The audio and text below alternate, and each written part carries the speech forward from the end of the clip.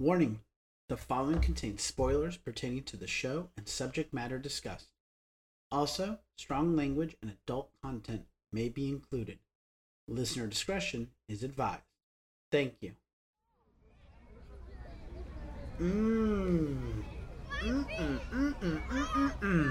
These are beyond delicious. They're even better with cheese. Ketchup and mustard are fine. Actually, chili and cheese might be pretty good. Yeah, definitely chili and cheese.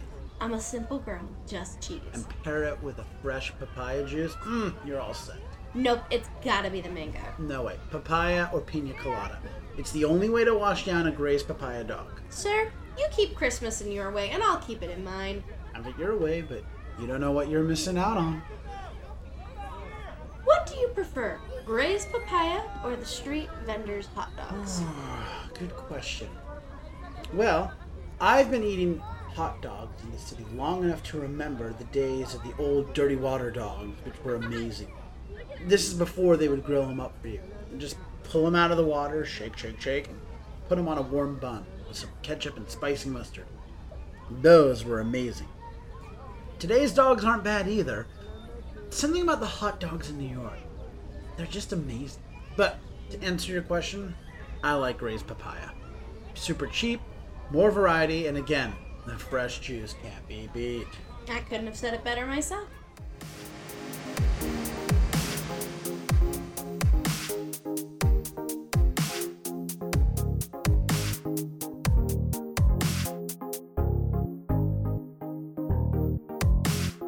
Hi everyone, and welcome to Stage Whisper. I'm your host, Hope Bird, and with me is my co-host, Andrew Cortez. Today we're going to be discussing the raucous musical Bullets Over Broadway. So, hurry and take your seats. It looks like the show is starting.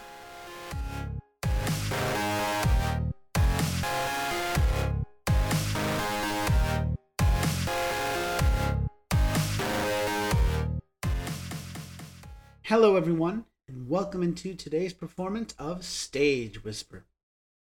If I should take a notion to jump into the ocean, 'tain't nobody's business if I do. But today's episode is everyone's business as we delve into the slapstick, gangster-ridden musical Bullets Over Broadway. The beloved story found its home on the Broadway stage, where it had audiences rolling in the aisles to clever gags, stunning dance numbers, and familiar tunes. But before the big premiere, we have to go way back to how it all began. So let's lay the groundwork. The musical is based on the 1994 film Bullets Over Broadway, which had a screenplay by Woody Allen and Douglas McGrath. Work on a musical version of Bullets started in the year 2000 with Marvin Hamlisch and Craig Carnania writing the music and Allen writing the book. In 2003, Hamlisch confirmed that work on the musical was proceeding. In an interview on the opening night of the musical in April 2014, Allen said that he had resisted turning the film into a musical for years, having no interest in it as a musical. However, his sister Letty Aronson thought that it could be done as a period musical, and Allen then became interested. Marvin Hamlisch had played a few of the new songs for Allen, but Allen didn't think they were right for the musical. His sister then proposed the idea of using songs of the 1920s, quote, and it suddenly came to life. Susan Stroman was brought into the creative team 2 years before the opening. This is the perfect time to introduce our design team. Stage adaptation, Woody Allen. Original screenplay, Woody Allen and Douglas McGrath. Additional lyrics, music, adaptation, and music supervision, Glenn Kelly. Director and choreographer, Susan Stroman. Scenic designer, Santa Laquasto. Costume designer, William Ivy Long. Lighting designer, Donald Holder. Sound designer, Peter Helinski. Hair and wig designer, Paul Huntley. And makeup designer, Angelina Avalon. The show arrived at the St. James Theater on April 10th, 2014, and played 156 performances, closing on August 24th, 2014. A non-equity tour was soon started in October 2015, and the show saw its first high school production in Santa Barbara, California in 2017. Bullets Over Broadway would be nominated for 6 Tony Awards that season. So let's do the tiger rag and head up a lazy river into our story.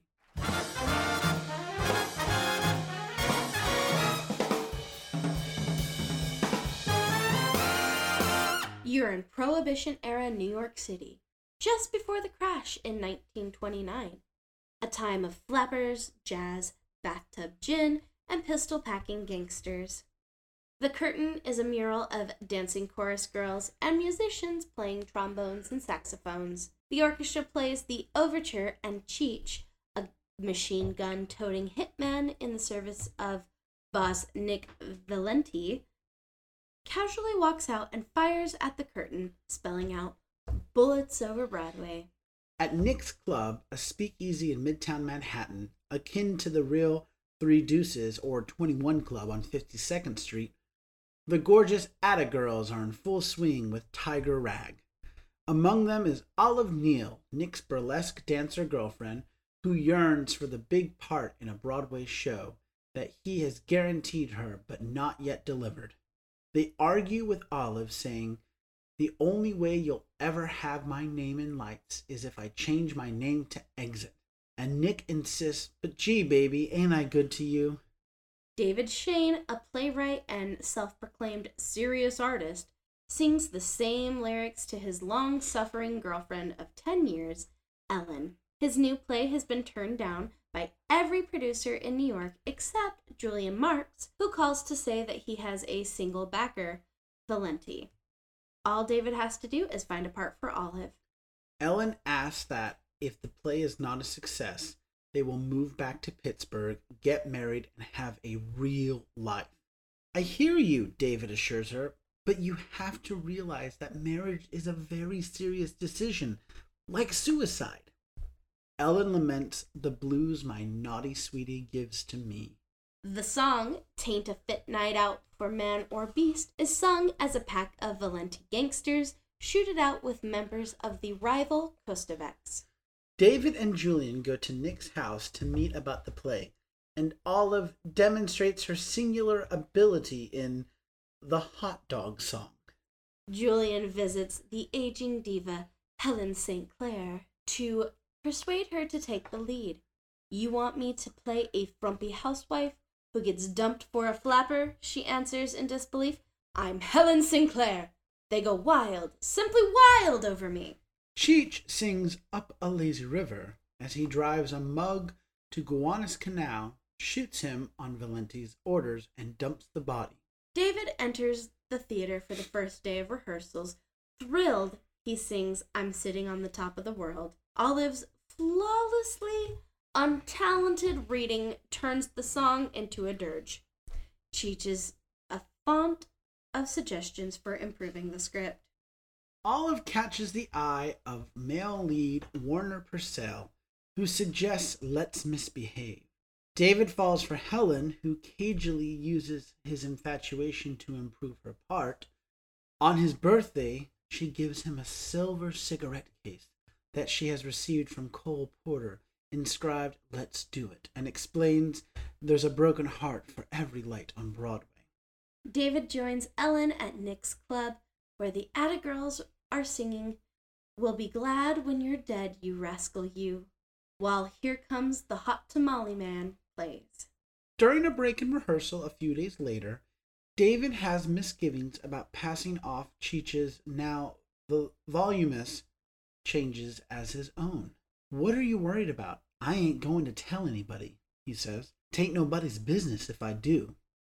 Act 1 ends with the cast aboard the train for Boston for tryouts as the leggy Red Caps sing "Runnin' Wild." When Act 2 starts, the cast is overjoyed by the daily improvement of what they don't know is Cheech's script. Cheech, assigned by Nick to be Olive's bodyguard, confronts Warner about his involvement with her and tells him there'll be some changes made.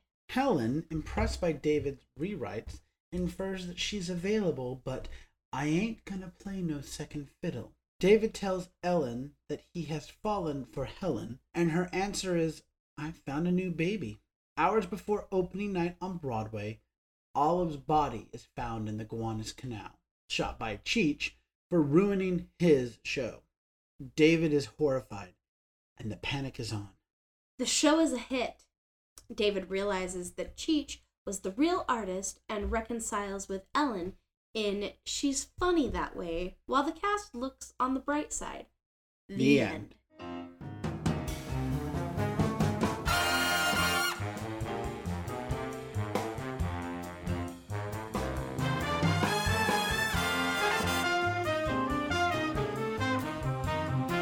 So now let's discuss the parts that we liked or we didn't like. Do. This show was a mixed bag for me. I absolutely love the movie. I love the movie. Fabulous film.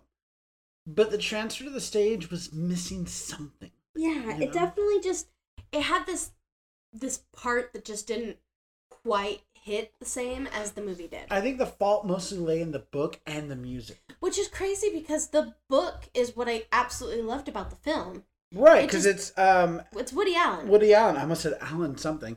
Woody Allen. And Woody Allen also was part of the transfer to the the stage. You would have thought it'd be seamless, but it lagged.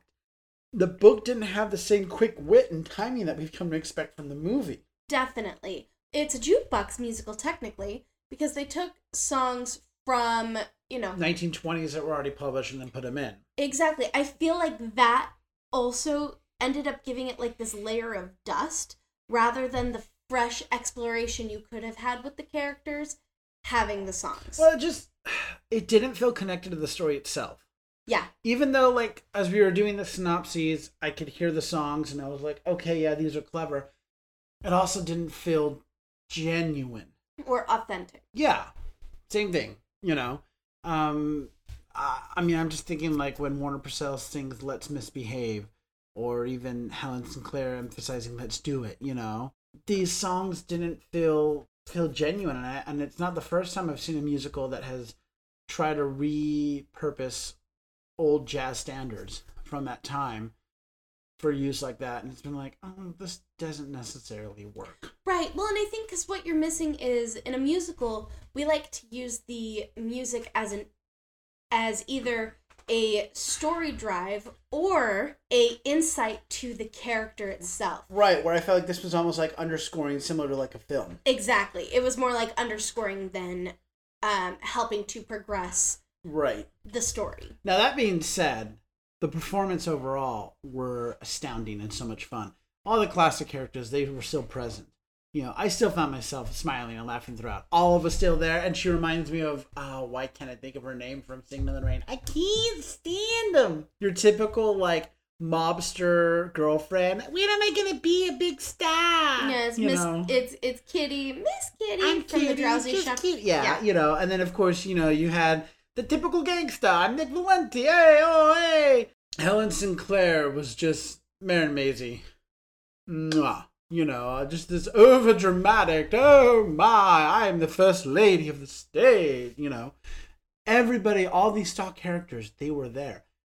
And then, of course, you got much of what you expected from a Susan Stroman show with the huge dance numbers and the built-in chorus lines and the fun slapstick. Susan Stroman, who's done other great huge shows like The Producers and Young Frankenstein. Mm-hmm. I believe she did the Scottsboro Boys too, if memory serves me right. I have to go double check that. But she's soon doing the New York. She directed POTUS most recently. Mm-hmm. This is what she's known for. Comedy is where she lives at. So, like I said, I found myself still smiling. I was like, okay, there's still parts of it that work. I could easily point out the parts that weren't gelling for me, but then I was like, but all this other stuff is working, and I'm hanging in there with it. Mm-hmm. And they carried over a lot of the iconic things that if you're a fan of the movie, you definitely were like, oh, it's right there. Don't speak, be silent, don't speak. That was there. The unending appetite for Warner Purcell. Brooks Ashmanskas was perfect as Warner Purcell. Yeah. Well, and that's one of the things is I wanted, maybe a lot of the reason why this show fell flat for me is because I had such high expectations being a lover of the film. Yes. That maybe my expectations were far too high and they could have never... I think this is the first time we had that experience where we were like, oh my gosh, this is something I adore. and now it's coming to the Broadway stage, so it has to be good. And then you see it and you're like, I like the film better. Besides Marin Maisie, who was the real standout, the late great Nick Cordero, who played Cheech, he was incredible. I found myself... He made the show for me. Yeah, I was invested in his character. He did a really good job of communicating both like his lovable side and then that disgusting gangster side. You know, a real, just a real gangster where it's that whole, no, I'm a hardened guy. Like, I have no feelings and yet I can write poetry. What do you know about that? You know what I mean? Like, he went on the biggest journey, in my opinion. And despite being the guy that kills everyone, he was the most moral person on stage. And which is ironic. Right. And I loved his character. I loved the way that Nick Cordero played him. He really was the part that made me continue through the show. Yeah. He was the show's rock. Well, why don't we get into our little box? Little boxes, gosh. Yeah. No. Oh. But yes, let's get into the little boxes. Well, let's start with the set. So, I think the set was beautiful. It had the same feel and vibe that you got from the movie. Yes. Very 1920s. Lots of Art Deco, especially at the club. I always want to call it the Kitty Club, and it's not the Kitty Club. No. Where the Atta Girls work. The Three Deuces. Yeah. Which is supposed to... is it the Three Deuces? Yeah, the Three Deuces, Nick's Club. I think it's... Well, anyway, like Nick's Club, we'll call it. With all that Art Deco, but then it also carried over into Nick's and Olive's apartment. You saw lots of that Art Deco work.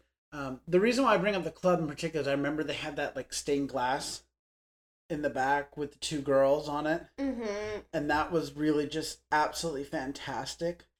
The other thing was that train car at the end of Act 1. Yes. That huge train car. And it was, huge. The St. James stage is already enormous, and that train car basically took up that entire stage. And it was so detailed. And then it also moved. It rotated on the stage. So at one point, it was facing head on with the audience, but it moved, and then everybody was tap dancing up on top of it and in front of it, and the cast was on it. Mm-hmm. Red and wild. Well, and it gave you, that larger than life Broadway feel in through the set, because it's like, yeah, these are flats, but also these are 1920s flats, and they are gorgeous, and they are luxury, and they are expensive. Right, and we can have these giant sets, but then also, like, when we were rehearsing in the theater, we can have these minimal sets, which I love. And then, speaking of, like, the expansive set, the fact that the St. James Theater itself became a set for the final scene when the gangsters are chasing Cheech.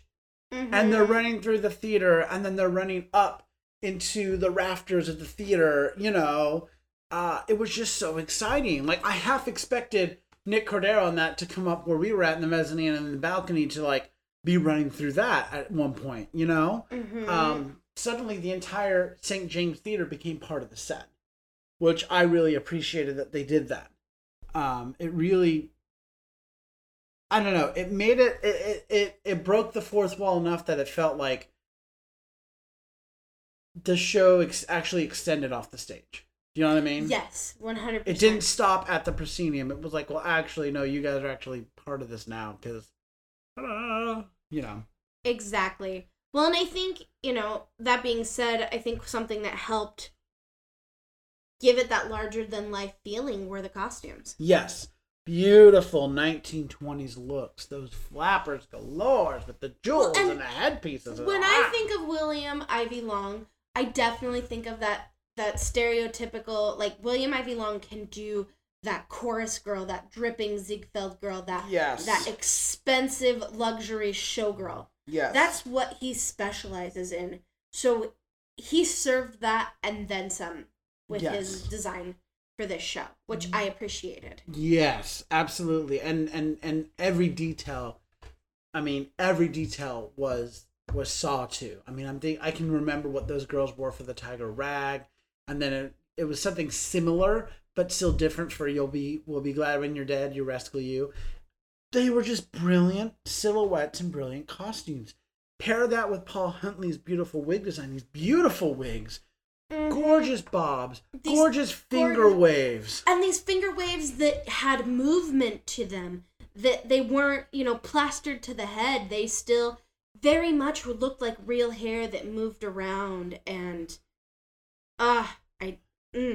Or they have that, now it's not a bob, but it's that short, it's just to like the chin, but parted. That's a bob. That's a bob? That's a bob. See, I'm thinking of a bob like the really short, like almost like pixie.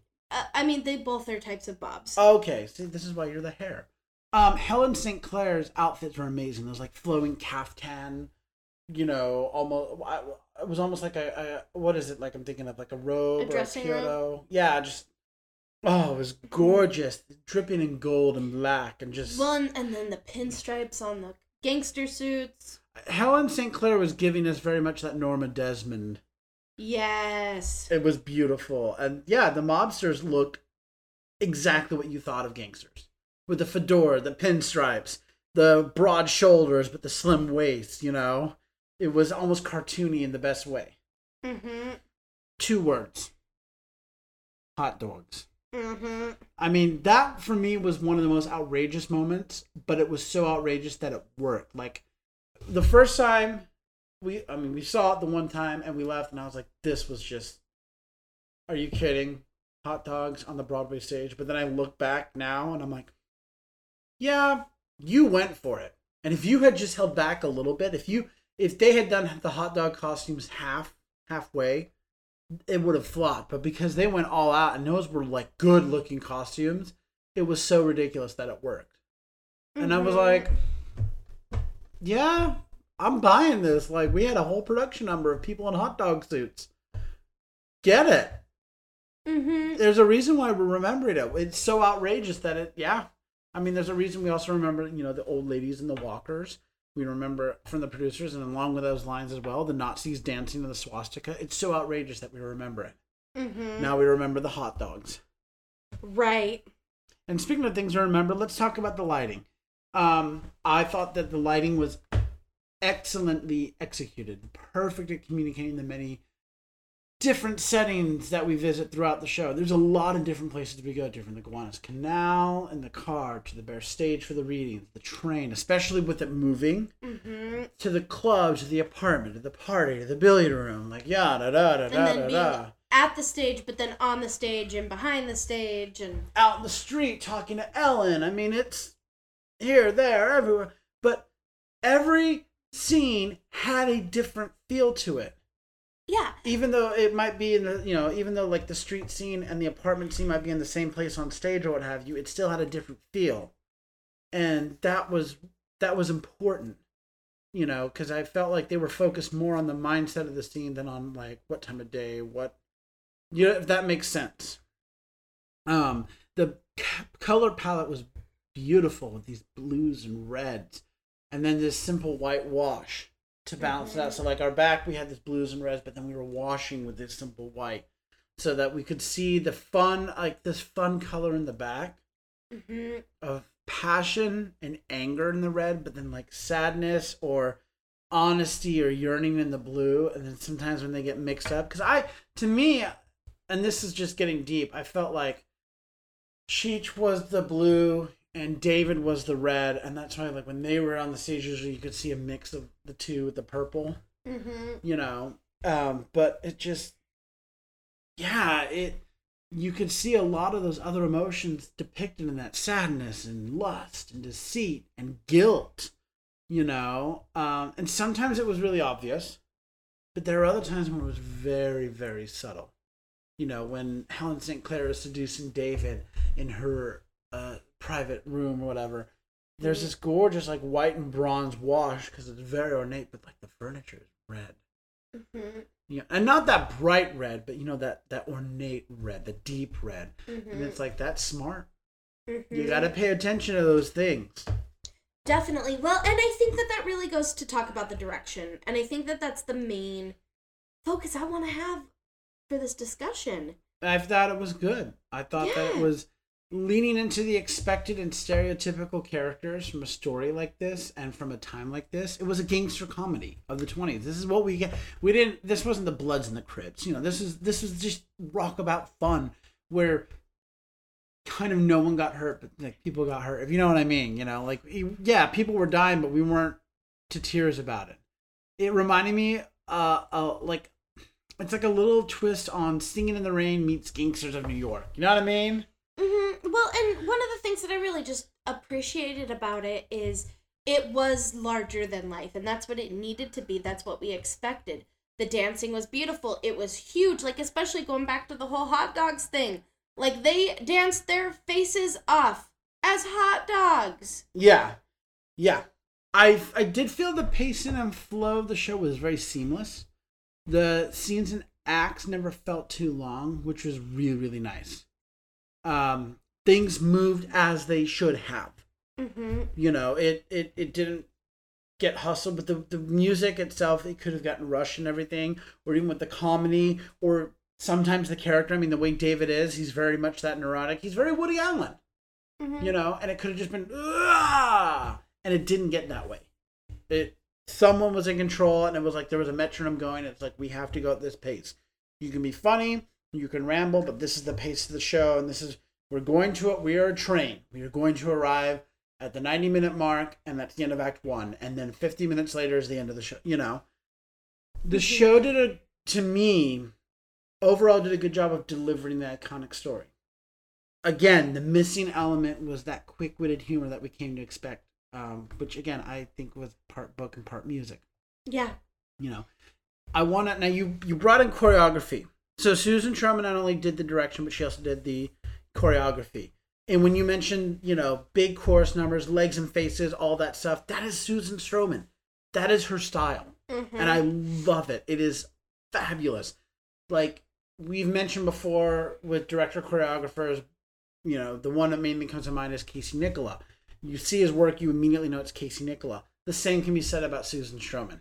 Yes. She has that almost golden age kind of look to a show where we're going to see big chorus lines and big production numbers. And it is going to be this larger than life experience. But it's going to be done in a nostalgic kind of way. Yeah. And that's so Susan Stroman. And then you add on to that, her shows always have big tap numbers. And yes, there it was again. Particularly in Runnin' Wild, in the train scene. Mm-hmm. And her tap numbers are always just insane. Mm-hmm. And what I also love about Susan Stroman is she goes beyond just the feet. Tap with her can be, like in the producers, the walkers.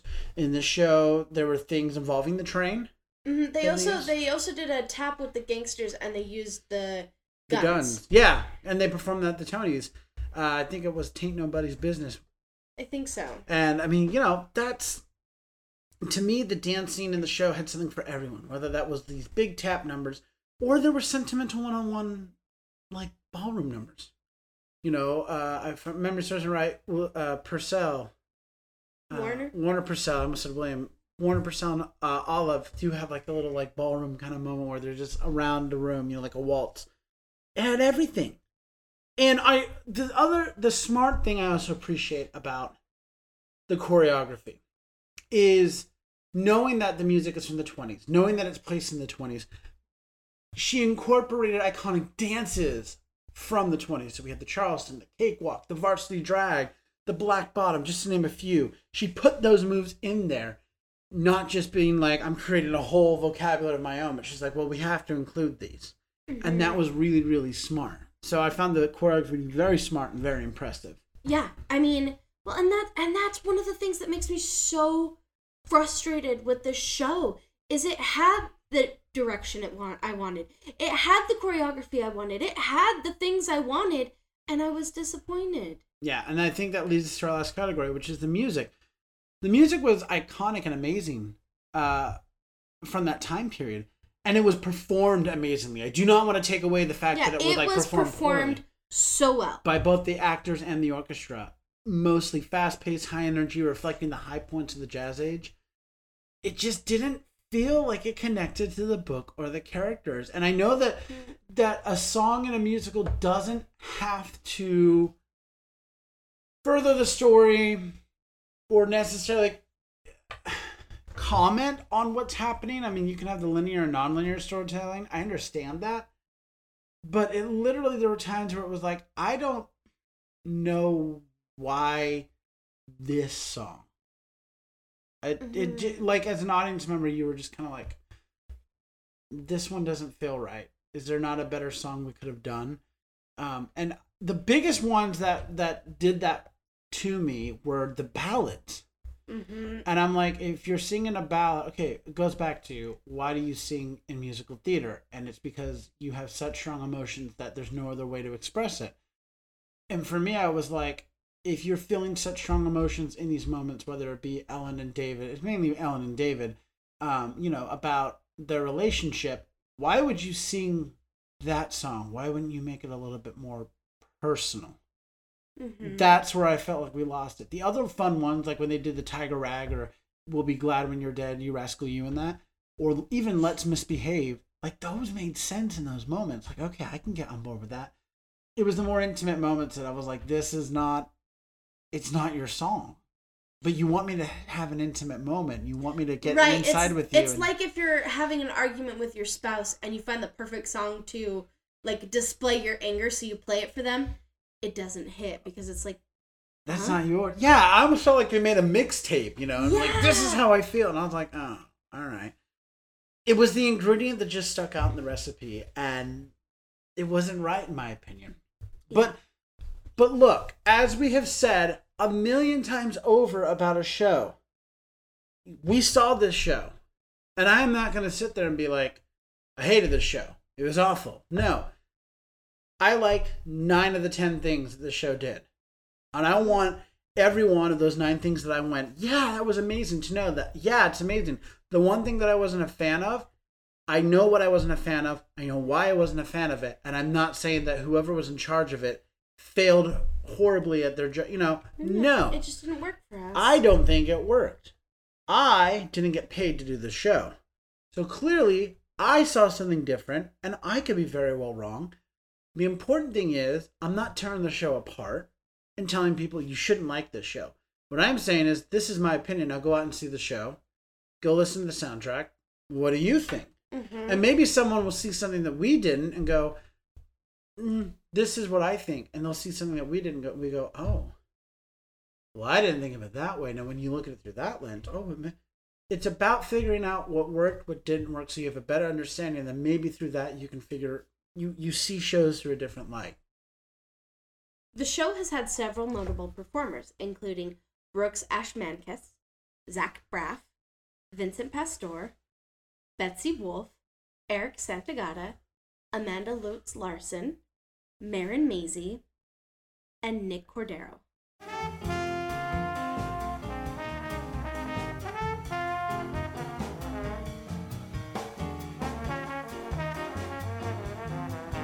So let's now talk about the impact this show has had on the theater and its history. As for theatrical impact, it brought to the stage the iconic film, Bullets Over Broadway. Mm-hmm. I strayed away from saying a cult classic because I don't think it's a cult classic. I don't know if it was one of those like blockbuster hits up there with like Star Wars and Titanic, but I feel like there is a huge number of people that just, they know Bullets Over Broadway. They know Woody Allen, but it's more maybe in that indie area. I don't know. I'm not a big film person. So if there's someone out there that knows film that can explain it, because I don't remember if Bullets Over Broadway ever did. Was it an indie film when it was released, or was it a mainstream film? See, I don't know. Mm-hmm. I also think this was another huge show from Susan Stroman. Well, and I also think that one of the impacts of this show is that you can do everything right and it still doesn't hit right. Yeah. It's proof of that. Like, there on paper, there is no reason why I shouldn't have loved this show. Mm-hmm. And yet there was a disconnect. So I think that is an important impact, especially because this show didn't play as long as they thought it would. Right. I also think, and the last impact for me is it's another backstage folly story. Yeah. For the theater. Who doesn't love that? But it's done really, it's a different kind of folly story, not just about everything's going wrong backstage. Like what's the play I'm thinking of? It's not... Noise is off. I was like, not you can't take it with you. Noise is off. It's not like the noise is off, but it's more of a... It's a different take about, like, well, what if it was like a Ghost Rider and gangsters? So, what about societal impact? Now, this is where I struggled. I really can't think of anything societally impactful from the show, besides the fact that it just offered entertainment and folly for audiences. Right. Well, and, maybe also that could have been its, missing ingredient. That it didn't have a societal impact. I don't think all shows have to have a societal impact. I completely agree with that, but who knows, maybe that could have been the element, is that it didn't have a message behind the story. Maybe. I don't know. I think just entertainment and folly is good enough, but this is a great example of, we've said it before, not all shows will have a societal impact. Here's one I think that didn't have one. Didn't need one. Gangsters are bad. Yeah, we know that. Mm-hmm. If it I would say it brought a new audience to the stage who's a fan of Woody Allen, but I kind of feel like the people who like Woody Allen probably also like theater. Mm-hmm. I would bet that.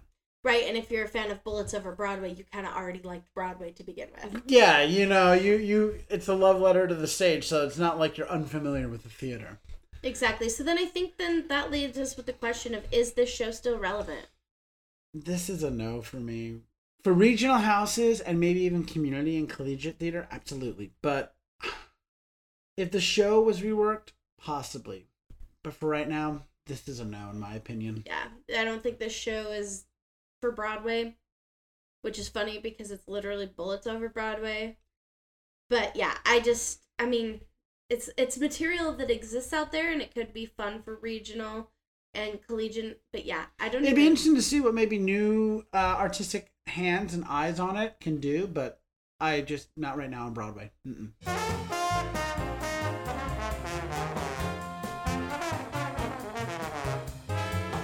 Finally, as promised, we wanted to share some of our own personal stories about experiencing the show. So we had the good fortune of getting to see the show in 2014. And I remember seeing the show and being both entertained and confused and amused. And disappointed for me. Yeah, but it was the show that we capped off our trip in 2014 with. And we did so because we were like, oh my gosh, I love this movie, and look at all the people who are in it. Like, this is going to be huge. And yeah, it was a letdown to finish the trip off with. But I still enjoyed it. It wasn't what I was hoping it would be. Mm-hmm. This is the first time and only time this has happened, but it was an unfortunate experience. A patron at that show at intermission had a heart attack, remember? Mm-hmm. And so, yeah, we were in intermission. And here's what I remember about this. So we did have balcony tickets, but we got moved to the mezzanine. The show wasn't selling well, so they moved us to the mezzanine. So first time, only time we've been in the mezzanine. Second time. Second time? Oh. Present laughter. We were in the mezzanine, and I just remember the intermissions going, and because I got the alert about our flight and had to check in. This is early days of the Delta app. And then all of a sudden, like, there was a hubbub in the orchestra, and the intermission just kept going and going, and then the FDNY showed up, and they were taking a guy out in the stretcher, and he had a heart attack. So intermission was like a 45-minute long intermission. Mm-hmm. But the cast came back still at a 100, and so kudos to them. That's hard. That sucks the air out of the theater, and I hope that patron is all right. Of course, we obviously didn't hear what the outcome is. We're not family or anything, so why would we know? But hopefully they were okay. Mm-hmm. And then meeting the cast afterwards, I remember Zach Braff having tons of energy. He leaped out of the theater, literally, to come meet the crowd. Yeah. And that was amazing. But the two people that meant the most to meeting for me, which sadly, they are both no longer with us. But Mara Maisie and Nick Cordero, meeting those two. Mara Maisie is an artist. She was a legend. She is a legend of the stage. And Nick Cordero, he was rising so fast. He was so good. The things he's gone way too soon. The stuff that I feel like he could have done, Mm-hmm. But meeting those two, it was amazing. Absolutely amazing. You'll be able to catch Bullets Over Broadway at a theater near you sometime soon. We also want to remind you that you can now become a producer and patron of the show by getting your backstage pass or by leaving a monthly tip in our tip jar. Information about our backstage pass can be found at patreon.com/stagewhisperpod. So until next time, I'm Andrew Cortez. And I'm Hope Bird. Reminding you to turn off your cell phones. Unwrap your candies and keep your mask on. And keep talking about the theater. In a stage whisper. Thank you.